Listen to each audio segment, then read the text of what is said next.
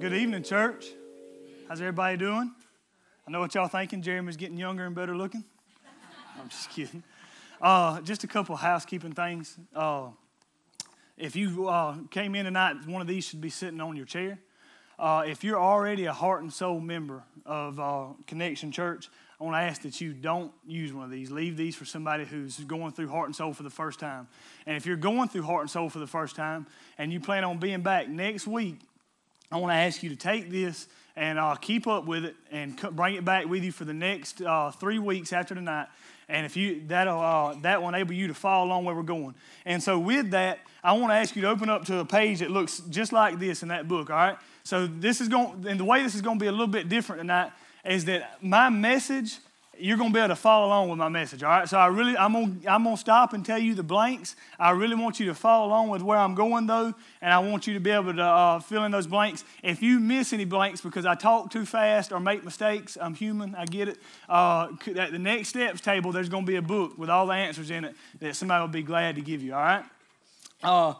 Sure enough, how many of you have enjoyed the messages that Jeremy's brought to us the past 5 weeks? Really? I think that means we're going to keep you. I want to encourage you. Jeremy has such a heart for you guys. And if you feel like God's stirring in your heart, and you feel like there's something God's doing in your heart that He's been doing since you've been coming to Connection Millen, don't hesitate to call him or call me any time of day, any time of night. We're here for you, and God really has given us a gift in Jeremy being our campus pastor. So, but he has such a heart for you, and I know that over these last 5 weeks, he's preached his heart out. So tonight we're going to give him a little break, and as we start Heart and Soul, he's going to take the night off, and he's going to enjoy it, just like I'm going to preach to him, just like I'm going to preach to everybody else. All right. So that's what we're doing tonight. We're starting Heart and Soul, and if you have a Bible, and I hope you do, I want to ask you to open your Bible with me to 1 Samuel chapter 14, verse 1. Now, while you're going there, I'm going to give you just a second to catch up. And I want to talk to you about just something else really quick. So go there, and while you're going there, I want to talk with you about Heart and Soul for just a second. So if you've been coming here for the past 5 weeks, you can be here you could have come for 1 week, 2 weeks, it don't matter. I guarantee you've heard us talk at some level about Heart and Soul. Like every week, somebody gets up here and says something about Heart and Soul. Either it's awesome, or you need to be doing it, or something. Like we're always pushing Heart and Soul. And it's a really, really, really big deal. These next 4 weeks for our church are huge. And we make a big deal out of these 4 sessions. And you might be here wondering, why is Heart and Soul so important to us? Why does Jeremy talk about Heart and Soul every week? Why does whoever is doing the announcements every week talk about Heart and Soul? Well, I'm really glad you asked that, because before we start Heart and Soul, I want to give you the 2 reasons why we think it's so important, all right? So the first reason, you can write this down in your book off to the side if you want to. It's not a blank, so I'll tell you when we get to the blanks, okay? The first reason we're doing Heart and Soul is that we at Connection Church, we, the people who are heart and soul with Connection Church, believe that we are on a mission for Jesus Christ, all right? And we believe that mission is dangerous, we believe that mission is important, and we believe that mission deserves every bit of passion and energy we can give with our lives. So we're on a mission here at Connection. And here's the thing, when you go to war, when you go on a mission, you don't want somebody with you who's not with you heart and soul, right? So imagine those Navy SEALs who went to go get bin Laden, and one of them's got his M4, he's locking and loading that thing. He looks to the guy beside him, he's like, "You ready, man?" "I guess." No, you about to go in and take bin Laden down. You want somebody who's strapping up right beside you, right? You want them cocking. You want somebody like, "Yeah, let's do this thing," right? So that's how we are here at Connection. We want people who are with us, who are heart and soul. And I want to give you the Bible text I asked you to turn to illustrates this point really well. And before we read it, I want to just give you a little bit of background in it, all right? So the kingdom of Israel is about to go to war, all right, with the Philistines. And they're outnumbered 36,000 to 3, right? 36,000 to 3. And that's the bare minimum. All we know is they got 36,000 chariots, and the Israelites have got 3,000 foot soldiers. Things are not looking good. Like that's 1 to 12, all right? Not the baddest man in this room can't handle 1 to 12. And they're getting ready to go to war, and on top of being outnumbered 1 to 12, there are only 2 swords and 2 spears in the whole army of Israel. So 3,000 men, 2 of them's got swords. Can you imagine being on that helicopter going to war? You ready? No, I ain't ready, man. I ain't ready, right? So they're in bad shape as they're about to go into this war. And what I want to read you about is an account of right before this war gets started. So if you got your Bible, let's look at 1 Samuel 14, verse 1. And let's start. It says, one day Jonathan, the son of Saul, said to the young man who carried his armor, "Come, let us go over to the Philistine garrison on the other side." But he did not tell his father. Saul was staying in the outskirts of Gibeah in the pomegranate cave at Migron. The people who were with him were about 600 men. Guys, it's getting so bad, the people have run to the caves. They're like, they got 36,000 down there, we got 3,000, let's go hide in the cave, right? So that's what they're doing. The people who were with him were about 600 men. The whole army's left of the 3,000 except 603 men. Saul, his armor bearer, and Jonathan, right? Or Jonathan, his armor bearer, and Saul. Including Ahijah, the son of Ahitub, correct me later, Ichabod's brother, son of Phinehas, son of Eli, the priest of the Lord in Shiloh, wearing an ephod. And the people did not know that Jonathan had gone. Within the passes by which Jonathan sought to go over to the Philistine garrison, there was a rocky crag on the other side, and there was a rocky crag on the other side, and the name of the one was Boaz, and the other name Seneh. The one crag rose on the north in front of Michmash, and the other side of the south in front of Gibeah. All right, I know I messed that up. Don't worry, it has no effect on the whole story. Jonathan said to the young man who carried his armor, "Come, let us go over." This is where it gets important. Follow me here.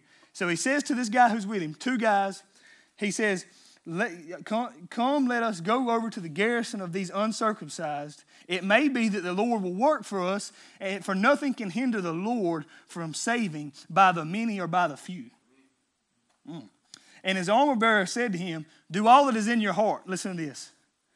2 men against 100. How many is on the other side?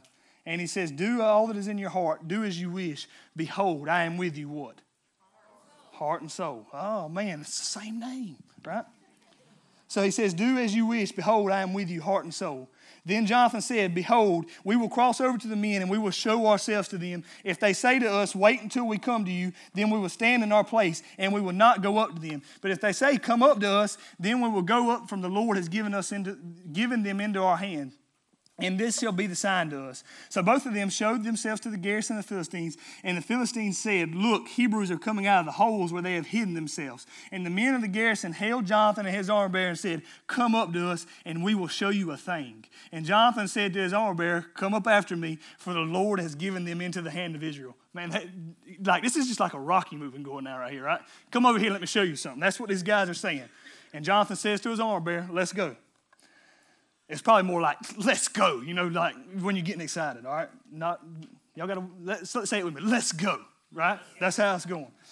Then Jonathan climbed up on his hands and feet, and his armor bearer after him, and they fell before Jonathan, and his armor bearer killed them after him. And that first strike which Jonathan and his armor bearer made killed about 20 men, within as it were a half a furrow's length in an acre of land. And there was a panic in the camp in the field, and among all the people, the garrison and even the raiders trembled. The earth quaked, and it became a very great panic. Man, let's pray, and then we'll get into it, all right? God, I just thank you so much for who you are, Jesus. God, it's a great comfort to me, dear God, that your word says you are in the heavens. You will do whatever you please, God. So I just I take the back seat to your word right now, God, and I pray that you would proclaim it faithfully, God, and I pray that you would do work in people's hearts, God. I just pray that you would do what only you can do, dear God. I pray that people would not even see me as I'm up here, God, but that you would hide me behind your cross, God, and that by the power of your Spirit, you would speak life into people, God. Lord, I just pray that you would do a great and mighty thing as we talk about being heart and soul. Lord, please do great things. In Christ's name I pray. Amen. So guys, this story is awesome, right? 2 men go up over a hill and take out 20. All right, Jonathan's some kind of prototype Steven Seagal, right? I picture him doing all kind of kung fu and awesome stuff. But the point is that God saved with 2 men against 20. This is just some kind of epic fight scene that you see in movies. It plays out great. But before Jonathan goes, he doesn't say, "I can do it all by myself." He doesn't say, I got this, you just sit down and watch.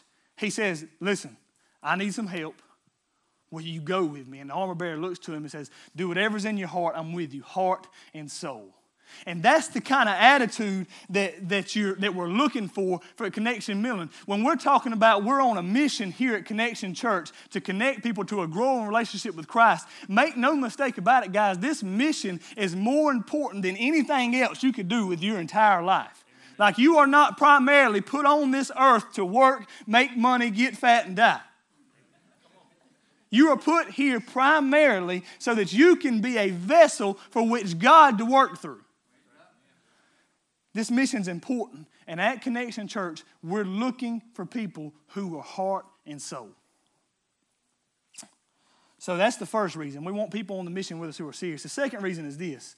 We don't want to ask you to serve for Connection Church before we come to you and serve you, right? So we don't want to ask you to put on a blue shirt or, God forbid, even an orange shirt and go back there and tackle K through 5, right? We don't want to ask you to go serve for us and go serve in the community until we serve you. And so this course is designed to serve your spiritual growth in a number of ways. Number one, this course is aimed to help you answer this question first and foremost. Do I really have a personal relationship with Jesus Christ, and am I pursuing Him?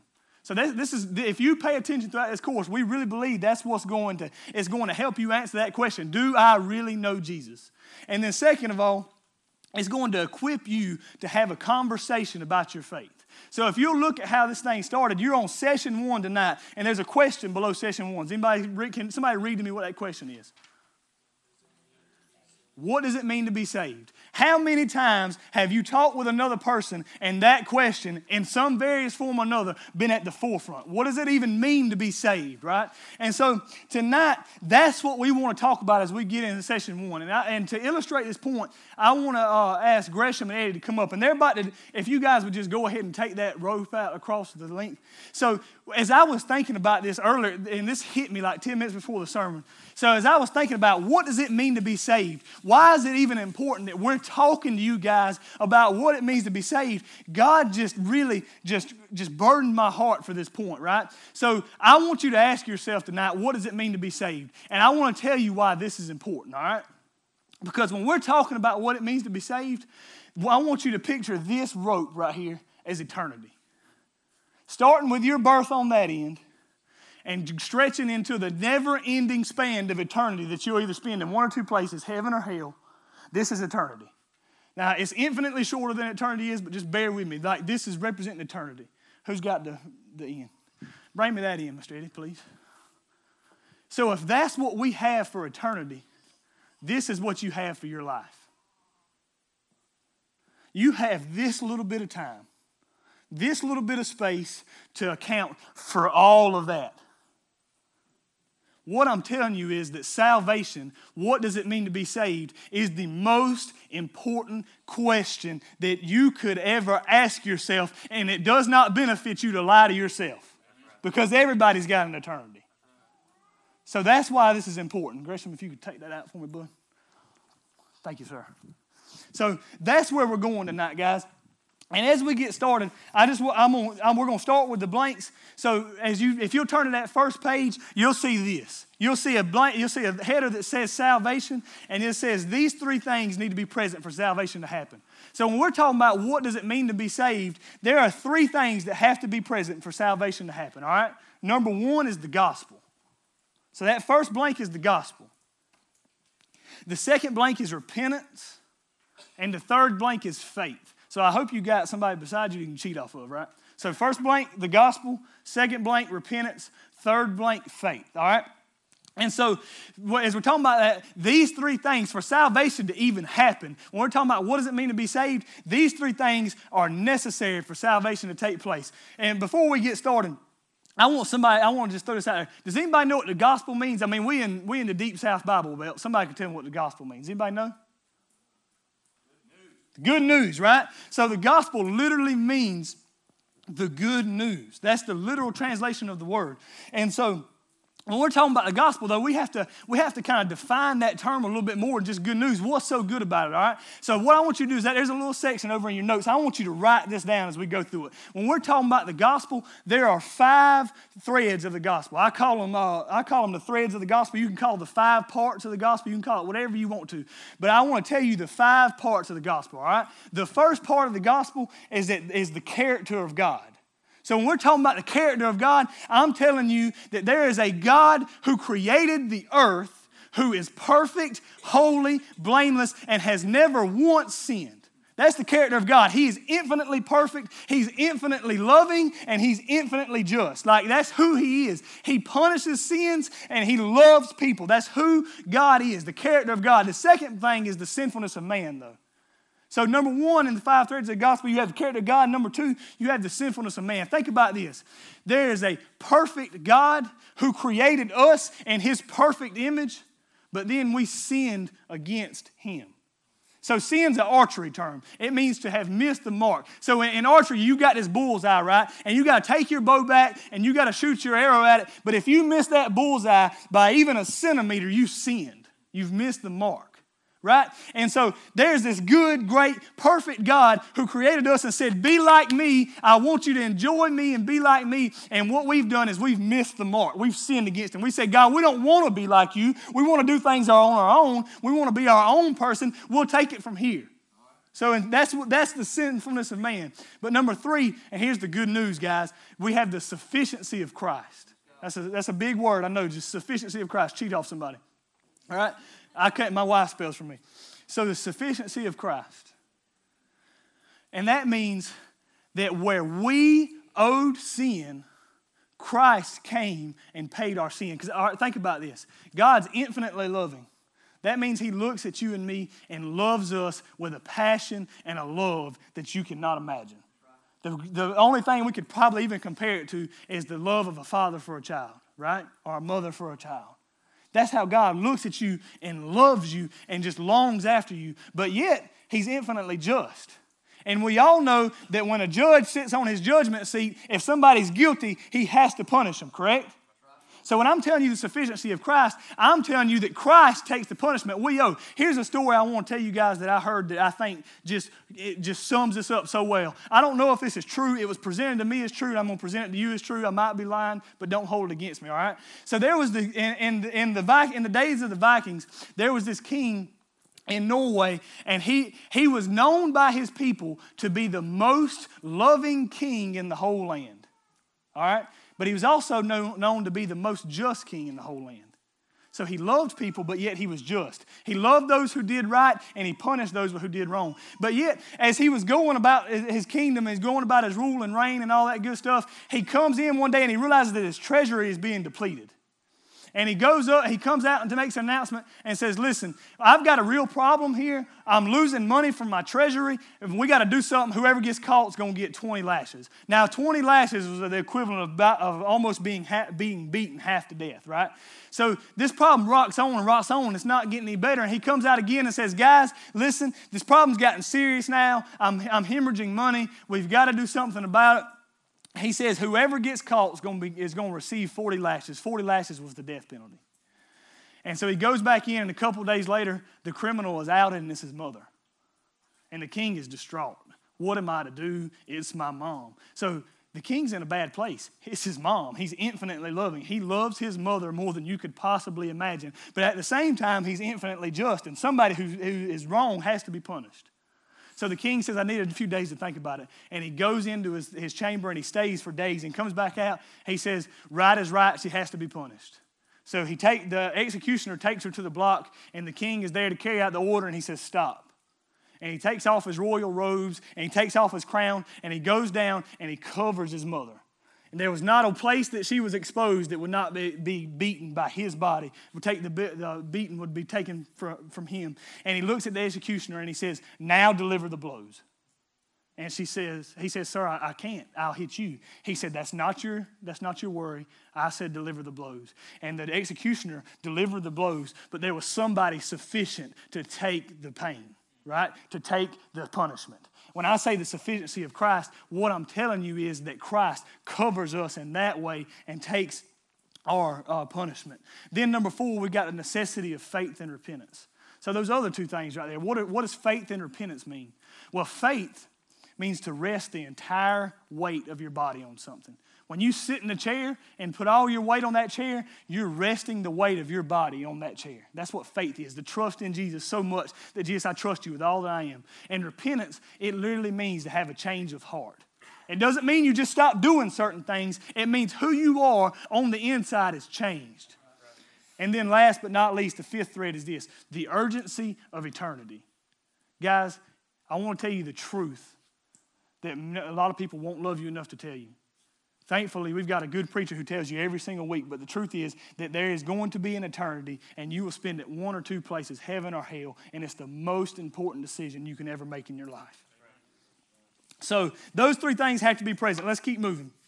So these 3 things have to be necessary for salvation, but we need to understand what the Bible means when it says salvation. So the Bible explains salvation with 3 terms. Or it might be better to think about it like this. The Bible explains salvation in 3 tenses. Anybody remember our tenses? We got past tense, we got present tense, and we got future tense, right? So the Bible, when the Bible talks about salvation, it talks about salvation in 3 terms. And these are big words. Spell them the best you can. I didn't make the book. Don't be mad at me, right? Number 1 is justification.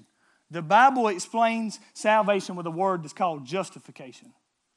And I'm going to explain what these mean in just a second. But this is my outline. This is what I'm about to preach to you guys on. Number 1, we're going to talk about justification in that first blank. Number 2, we're going to talk about sanctification in that second blank. And number 3, we're going to talk about glorification. So justification, sanctification, and glorification. That's where we're going tonight. So first, what I want us to do is I want us to take a look at what it means for us to be justified. So justification, if you'll turn the page there, you'll see a heading at the top. It says justification. That's where we're going. So you got a couple blanks there, and it says justification is the gracious act of God by which he declares a sinner righteous only through faith in Christ. So that's the definition for justification. It's the gracious act of God by which he declares a sinner righteous only through faith in Christ. Now, as we're looking at that definition, who does justification? God does justification. It's not something that you do for yourself. It's not something that you are active in. Justification is the gracious act of God. I got news for you tonight. I stand here justified before God, not because Dallas Wilson was anything. Right? If you could take my thoughts and project them on the screen of what I've thought in the past week, y'all would be like, sit down, somebody else has got to preach, right? I stand before you tonight not justified by who I am, but I'm justified by the gracious act of God when he declared me righteous through faith in Christ. So that's what justification means. And what I want you to understand is, and we come from this mindset where we think what we have to do to be saved is be a good enough person, right? That's our mindset. All you got to do to be saved, go to church, hug your mama, vote Republican. Right? That's the mark of a Christian. That's what we think, guys. And we think that when I die, I'm going to stand before God who created the earth and look at him in the face and say, I'm good enough. Just let me in, man. I'm good enough. I voted Republican. Trump, he's my man, right? That was a joke. Just joking, guys. So, guys, and the way we like to think about it is this. I want to use Courtney for an example. Everybody looking at Courtney. Courtney, raise your hand right here. The way we like to think about this is that if I'm close enough to God's standard when I die, if I can just try to be good enough, if I don't do anything real bad, if I don't murder somebody, surely when I die, he's going to let me in. If I hug my mama and go to church, he's going to let me in. So I want to use Courtney. Courtney, raise your hand one more time. She's God's standard for us. All right, I'm going to stand up here. I'm going to be God. All right. Not really, but I'm going to use myself as God, and I'm in heaven, I'm looking down at all y'all, all right? And we like to think that if this is God's standard, this line right here, if I can just get close enough to God's standard, when I die, he'll put me in. He'll say, yo, man, you tried hard. You was a good old boy. You did good. I'm going to let you in, right? And so the way we like to think about it is that all y'all over here, y'all ain't got no chance. Y'all didn't hug y'all's mama. Y'all didn't go to church enough. Y'all didn't see a poor person on the side of the road and give them a 20 and give them a ride. Y'all were not good enough. But old Jeremy here, he's been good. He's tried as hard as he could to be a good person. He wakes up in the morning, he kisses his wife, and he goes to work, and he makes a good living, and he does right by everybody. And surely, when he dies, God's going to look at him and say, Jeremy, you've been good enough. But what I want you guys to understand is that there is nothing you can do to be good enough, right? If you're on this side of the line, you're done for. You're in bad shape. Right? It doesn't matter. You can get as close as Miss Presley right here. Presley, raise your hand, sweetheart. You can get as close to that line as you possibly can. You can be just as good as you want to be. But if you are not perfect, if you've even committed one sin, when you die, you're going to be infinitely sinful before God. Here's what I want you to understand. Your punishment is equally proportionate to who you sin against. If I kill Jeremy tonight, y'all going to be mad at me, right? But y'all, he just killed Jeremy. It ain't like he killed the Pope, you know. He killed a preacher. He didn't kill the preacher, right? So, but now,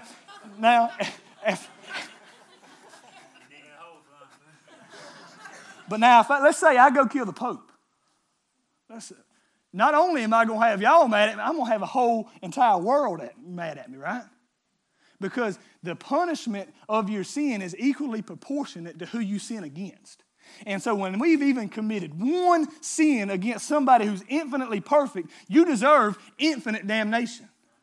There is nothing you can do to be good enough. But what I'm trying to help you see with this illustration is that you can be the worst person on this side of the line, the worst low-down drunk, homosexual, murderer in the world. And when God saves you, you don't have to be good enough to get on this side of the line. He puts you on this side of the line. All right? So what I'm trying to tell you is that when God looks down, he sees two kinds of people. He sees sinners and he sees saved people, right? And we like to think, oh, God loves you just like you are, right? He loves you, right? If you're a sinner, don't worry, he loves you. But guys, the reality is that the Psalm says 15 times in the first 50 chapters that God hates sinners. He hates them. And when he looks down, he sees sinners. He's like, I want to love you, but you sin, so I hate you and I have to punish you. He has to. But yet, when we lay our life down and say, Jesus, I want you, and he cleanses us, he covers us. He takes people who are the furthest on this side of the line and puts them on this side of the line. Justification is an instantaneous event. That's the next blank there. I got to go. I'm sorry. Woo, I'm running way behind, boys. Justification is an instantaneous event. If I could help you understand, guys, anything in this world, this would be it. Because as I prayed today, as we walked to school and prayed, I literally had to sink to my knees because I just want you to understand this. If you could understand what God has done for you, it'll change everything. Think about this in legal terms, right? We are guilty in our sin. A just God must punish us, but Christ takes our punishment. Through faith, we are declared innocent. Everybody got those? Y'all need me to repeat them? Okay, repeat them. We are guilty in our sin. A just God must punish us. Christ takes our punishment. Through faith, we are declared innocent. So think about this. Think about, let's just say, anybody in here, insert your name in the blank. You've lost your mind and you kill somebody. And you knew you was like you just didn't, not insanity lost your mind. You just lost your mind. It was like, I'm about to kill somebody. Bam, you killed him. And you're in the courtroom, right? You're in the courtroom, and the judge looks at you and says, guilty. He has to say guilty. He can't let you go. If you've killed somebody, you deserve the punishment. Everybody would agree to that, right? So imagine he's carried out your sentence. He's sentenced you. He said, for your sin, you're getting the death penalty by way of the electric chair. And so the years go by where you sit on death row, and then as they're strapping your head into that chair, and getting the sponge wet, somebody walks in and says, don't do it. I know he deserves this. I know that he or she deserves the punishment for this sin, but I'm not going to let him take it. Put me in the chair instead. And they say, well, sir, you know that they committed the crime, right? Not you. And he says, I don't care. I love them. I want to pay for the sin. And then they take you out of the electric chair and they put Jesus in the electric chair and they strap his head to it and they wet him and they roll on one, roll on two, and he takes your punishment. Guys, when I'm talking about think about it in legal terms, I'm saying you deserve the punishment, and Christ took the punishment. That's what justification is. Think relationally. We are created to know God. Because of our sin, our relationship with God is broken. Through Christ, that relationship can be reconciled. Now we can approach God with confidence. So you might be asking yourself this, like, how do I get this? Dallas, you talk about it with such confidence, like you've got this. How? Guys, here's what I want you to understand more than anything else in the world. There's nothing you can do to get this. Nothing. You can't pray enough. I think this thing's coming off me. You can't pray enough. You can't fast enough. You can't love your wife or your kids enough. There's nothing that you can possibly do to get this. But Ephesians 2:8, right there on your paper, it says this: for by grace you have been saved through faith, and this is nothing you do. It's the gift of God. Well, how do you get a gift? You receive it. Jesus, give it to me. Jesus, give it to me. I got to have this gift he's offering. And what I want you to understand is that this is the fuel for the Christian life. And I want to tell you a story that I think just illustrates this so well. And this story comes from Isaiah chapter 6. Does anybody know the story of Isaiah chapter 6? It's a great story. But when Isaiah has been a prophet for quite some time, and he's going around doing what God says, but one day he has a vision and sees God in his temple. Now, when I say sees God, like, I don't want you to think about the man you've seen in all those movies, Morgan Freeman, up on, the things, Bruce Almighty snapping his fingers and stuff's happening. I'm talking, he sees God who reigns. And he says he sees God and he sees him high and lifted up. And there are two angels, and these angels are swinging back and forth, and they're saying, holy, holy, holy. And these angels are so powerful that when they fly back and forth and say, holy, holy, holy, the pillars of the temple shake. Like there's an earthquake happening because God is so powerful. And when Isaiah sees this, he has these words: woe is me, for I am undone. He sees God and he says, God, I deserve to die. The word for undone literally means like destroyed. Like I deserve to just die right here because I'm a sinner. He says, I'm a man of unclean lips. He says, I'm a sinner and God is holy. I deserve to die. And Isaiah is there. And he's broken down and he knows, God, I'm going to die. I've seen God face to face. I'm definitely going to die. What am I going to do? What am I going to do? An angel goes over to the altar and he takes a coal. And now what I want you to understand about this altar is that the altar is the place where they make sacrifices. And the blood from that sacrifice dripped down onto these coals. And the angel takes a coal and he goes and puts it to Isaiah's lips and says, Isaiah, your sins are atoned for. So the blood of the sacrifice paid for Isaiah's sin.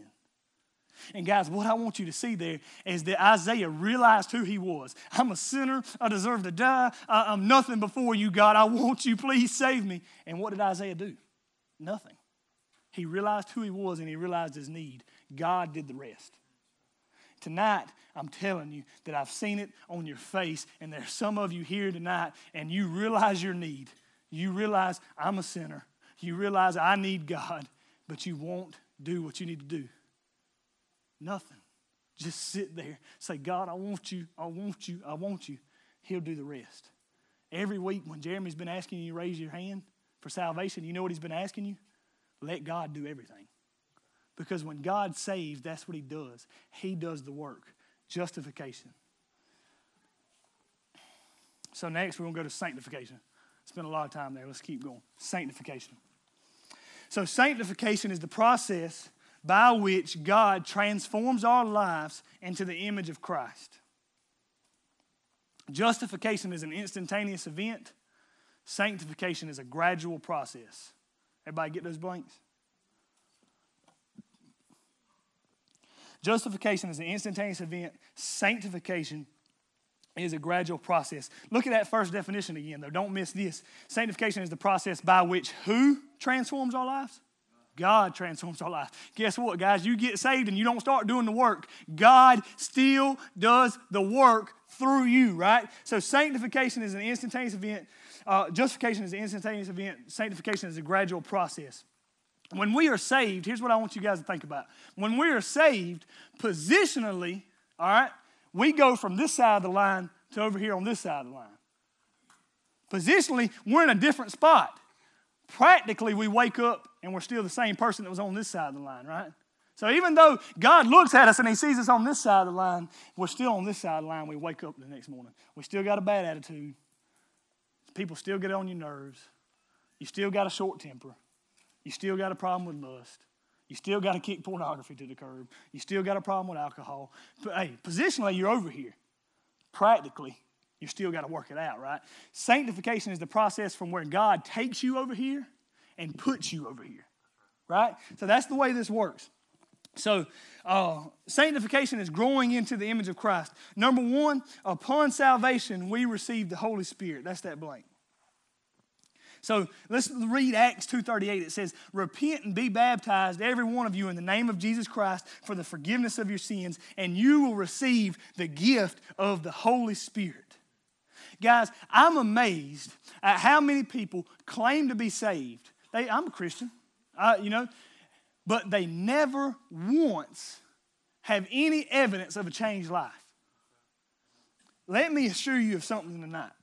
All right, I'm not judging you. I say this with the most humble heart I could possibly have. All right, me and Jeremy's been talking about humility a lot this week between the two of us.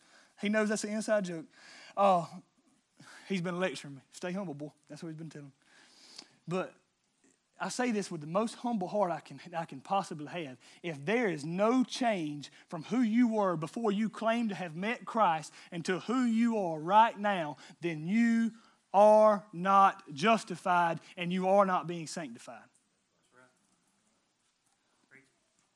When we have the Holy Spirit, and I'm amazed at how many people, listen guys, who when they do get saved, they just forget the Holy Spirit's even there. They just try to get up. I got to do better. God saved me. I got to do better. I got to stop looking at that stuff on the internet. I got to stop cheating on my wife. I got to stop. That's a big one. You probably should tell your wife about that. All right, I got to stop drinking. I got to stop doing all these things. They wake up and God saved them, but they think they're going to have enough grit to do the rest on their own. They forget that the Holy Spirit's even there. They forget that God's going to do all the saving. All they've got to do is lean on the Holy Spirit. How, when God comes to live inside of us, can we forget that He's there and He's going to do all the work? Listen, it's kind of like this. If I was down at the rec department next week, and I was just shooting some hoops, and I was killing it. 3-pointers. First of all, y'all would know I'm dreaming because that would never happen. But if I was down at the rec department and there was 5 of us, and LeBron James was there. Who don't know who LeBron James is? Raise your hand if you don't know who LeBron James is. Okay, good. You shouldn't have admitted it because I'd have picked on you. All right? LeBron James is there. And he's like, I want to play with you guys. And I take LeBron on my team. And instead of passing LeBron the ball, I'm like, LeBron, let me shoot it. And I'm over there missing 3-pointers like crazy, and LeBron's sitting on the bench. How much sense would that make? No, if I'm at the rec department and LeBron James is on my team, I'm feeding him. All right, just get him the ball. LeBron will do the rest. And that's kind of the way it works with us in salvation. When we get saved, we have the Holy Spirit inside of us. All we have to do is let Him handle it. You do it. I'm going to step back. You just change what you want to change. And guys, sometimes it's hard. Sometimes it hurts. Sometimes it feels like we're dying on the inside. But He's doing all the work. All we have to do is step aside and say, God, do it. You'll do it. It's like just giving LeBron the ball. Let me ask you something. If you are saved and you know in your heart, I'm saved, but man, the struggle, I'm not really growing that much. When's the last time you prayed to the Holy Spirit and asked Him to help you grow in Christ? When's the last time you called out to Him, God, help me, I want you more, I want to change? The purpose of the Spirit is to conform you into the image of Christ. That's the next blank. So let me assure you this. Christ did not die for you to stay the same old person. You know what sanctification is? It's God pulling you out of that mess you were in. Guys, I can personally promise you, I am thankful that God did not leave me in my sin. God just doesn't leave you in the stuff that you're struggling with. God doesn't leave you in this place where you're hurting. God don't leave you in the place where you're struggling. Sanctification is Him pulling you out of that. It's kind of like this. When you get saved, you should start growing into the image of Christ. And guys, when you love somebody, you want to look more like them. A little boy with their dad, a little girl with their mom, they imitate them, right? I was on Facebook a while back, and I hadn't even told my wife this. She ain't in here tonight, so y'all don't tell her because it's kind of embarrassing. when I was little, like anybody who knows me knows what's about to come. I loved an action hero. All right, anybody got any guesses? Chuck Norris, right? The one and only, baby, all right? If he was here tonight, I'd let him preach, okay? Chuck Norris, he can do anything. But I especially love Walker, Texas Ranger. And Walker, Texas Ranger had this wicked smile. Like, he was kind of like, caught this to the side. Y'all think this is funny, but it's going somewhere. I watched Walker, Texas Ranger so much when I was a little boy that I wanted to smile like him. And somebody had a kindergarten picture of me. I remember when I took the picture, in my head, I was thinking I want to look like Walker, all right? I found the picture. Somebody put it on Facebook the other day, and I was like, because in my mind, in my heart, Walker was my hero. I wanted to be just like Walker. But guys, I know that's funny, but in all seriousness, the more I know Jesus, the more I want to be like Jesus. And I want to take pictures where I look like him, and I want to do actions that show, man, you seen Dallas? He looks a lot like Jesus. I want my life to show that.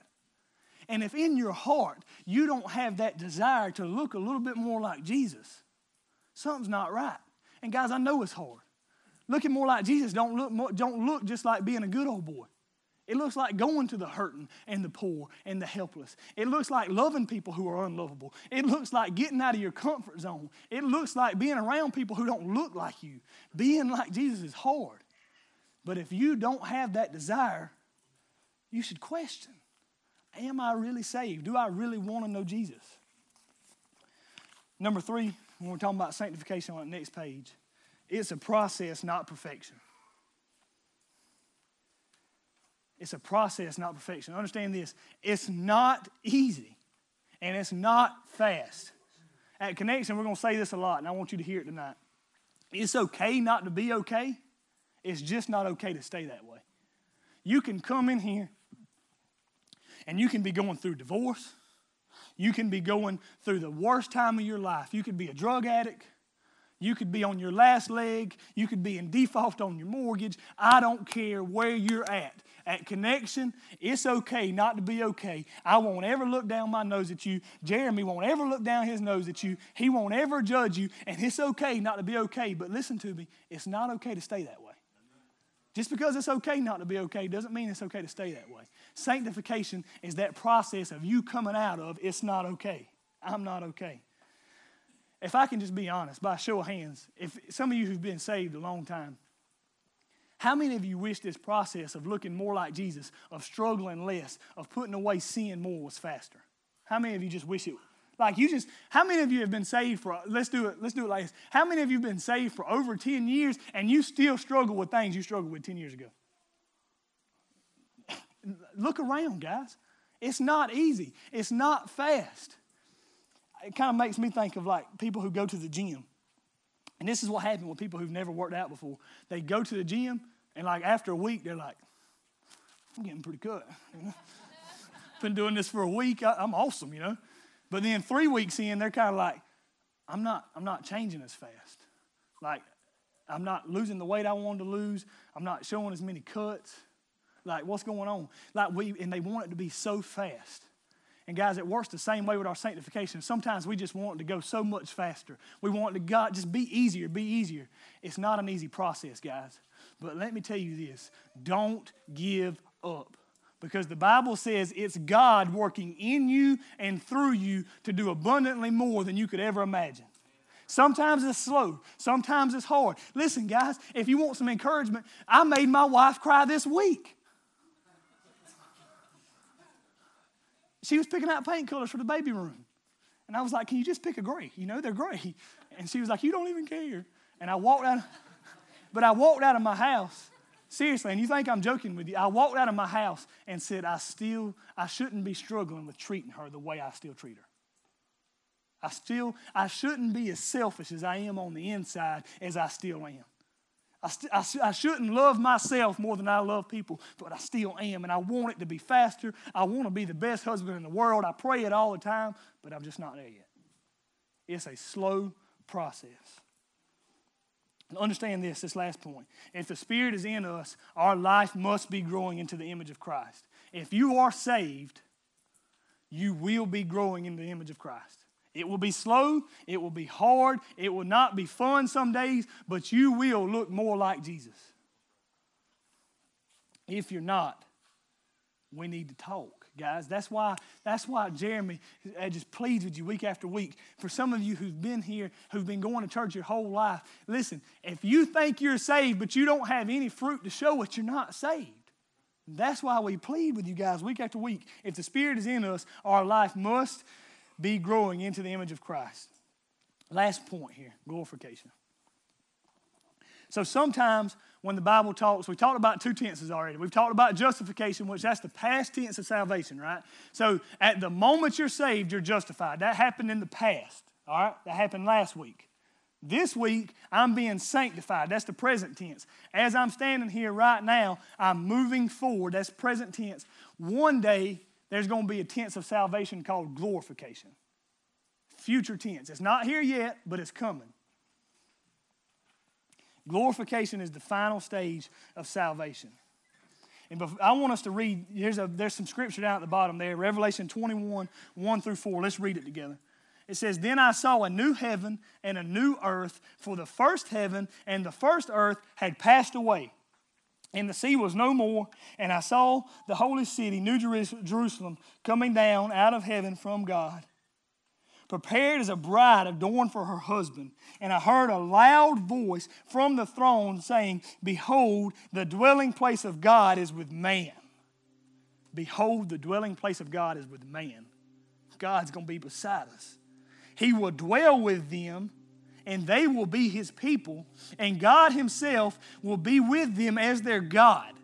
He will wipe away every tear from their eyes, and death shall be no more. Neither shall there be mourning, nor crying, nor pain anymore, for the former things have passed away." Listen, when we're talking about glorification, the future tense of salvation, we don't know much about what the Bible. All we have is what the Bible says, and it's not a whole lot. But here's what we know: that we will receive perfect bodies. That what you have, every pain, every ache, every sickness, every cancer, every back pain when you wake up in the morning, it will be gone. He'll cast that into the pit of hell with the devil. We will have unhindered fellowship with God. You will literally dwell in the presence of God. Like, understand how awesome that is. We're not talking about dwelling with your best friends. We're not talking about dwelling with your spouse. We're talking about you're going to live with the God who created the universe. And why some people don't think that's that awesome, it's because you don't know my God. There will be no more sin, sorrow, sickness, or separation. I long for the day. And when I think about heaven, you know what I think about? I'm not going to be selfish. I'm not going to be lustful. I'm not going to be prideful. I'm not going to be greedy anymore. That when I can see God face to face, every struggle I've ever had will just disappear, because I'll look at Him and see you are so much more worth it than anything this world has to offer. About sorrow. How many of you just have had sorrow in your heart, and it feels like it's breaking you apart? You feel like you're going to die because of it. You feel burdened because of it. There's going to be a day when there is no more sorrow. There will be no more tears. There will be no more death. There will be no more words of the test results were negative. There will be no more words of it's a mass. There'll be no more words of we got to do chemo. There'll be no more words of he's not going to make it through the night. There'll be no more words of he's got to have a ventilator. There'll be no more mornings when you wake up and say, I'm still tired from the baby crying the night before. There'll be no more words of saying my child's sick. That when we see Him face to face, every struggle we have ever had will be demolished. I want you to be excited about that. Because if you can ever grasp how amazing heaven will truly be one day, more importantly, if you can ever grasp how amazing it will be to look Jesus in His face, my sweet Savior, and say, every pain I ever experienced on earth was worth this moment, everything will be different. So glorification. So guys, I've told you tonight about 3 tenses of salvation. I've told you what it means to be justified. I've told you what it means to be sanctified. I've told you what it means to be glorified. Now my question for you is, are you saved? It's not a hard question. It's not a complicated question. I promise you, I'm not trying to trick you. I promise you, I'm not trying to get you just to raise your hand because it makes our numbers look good. I just want to know that when you die, will you be with me? This is why I pursue my wife's heart so much. Because I want to know that when she dies, she's going to be with me. This is why I'm about to have a little girl. This is why in my mind, already I know I've got to pursue her heart, because when she dies, I want her to be with me. This is why I'm pursuing your heart tonight. When you die, I want you to be with me in Jesus. And it all starts with that word justification. It all starts with that moment where God declares you innocent. But some of you tonight, you're still here and you're still carrying the guilt of your sin. You've never experienced the cleansing love of Christ, and you can have that tonight. If you're here and you feel like Christ is calling you, you feel like Christ is working in your heart, and that you just want Him to say, I forgive you, I justify you. Every sin, past, present, future, is forgiven. If you want that tonight, all we ask you to do at Connection is just raise your hand. If that's you and you feel like God's calling you to salvation tonight, will you just raise your hand? And we just want to celebrate with you. We just want to worship with you. Is there anybody saying, tonight I feel like Christ is calling me from death to life, and He's doing it all?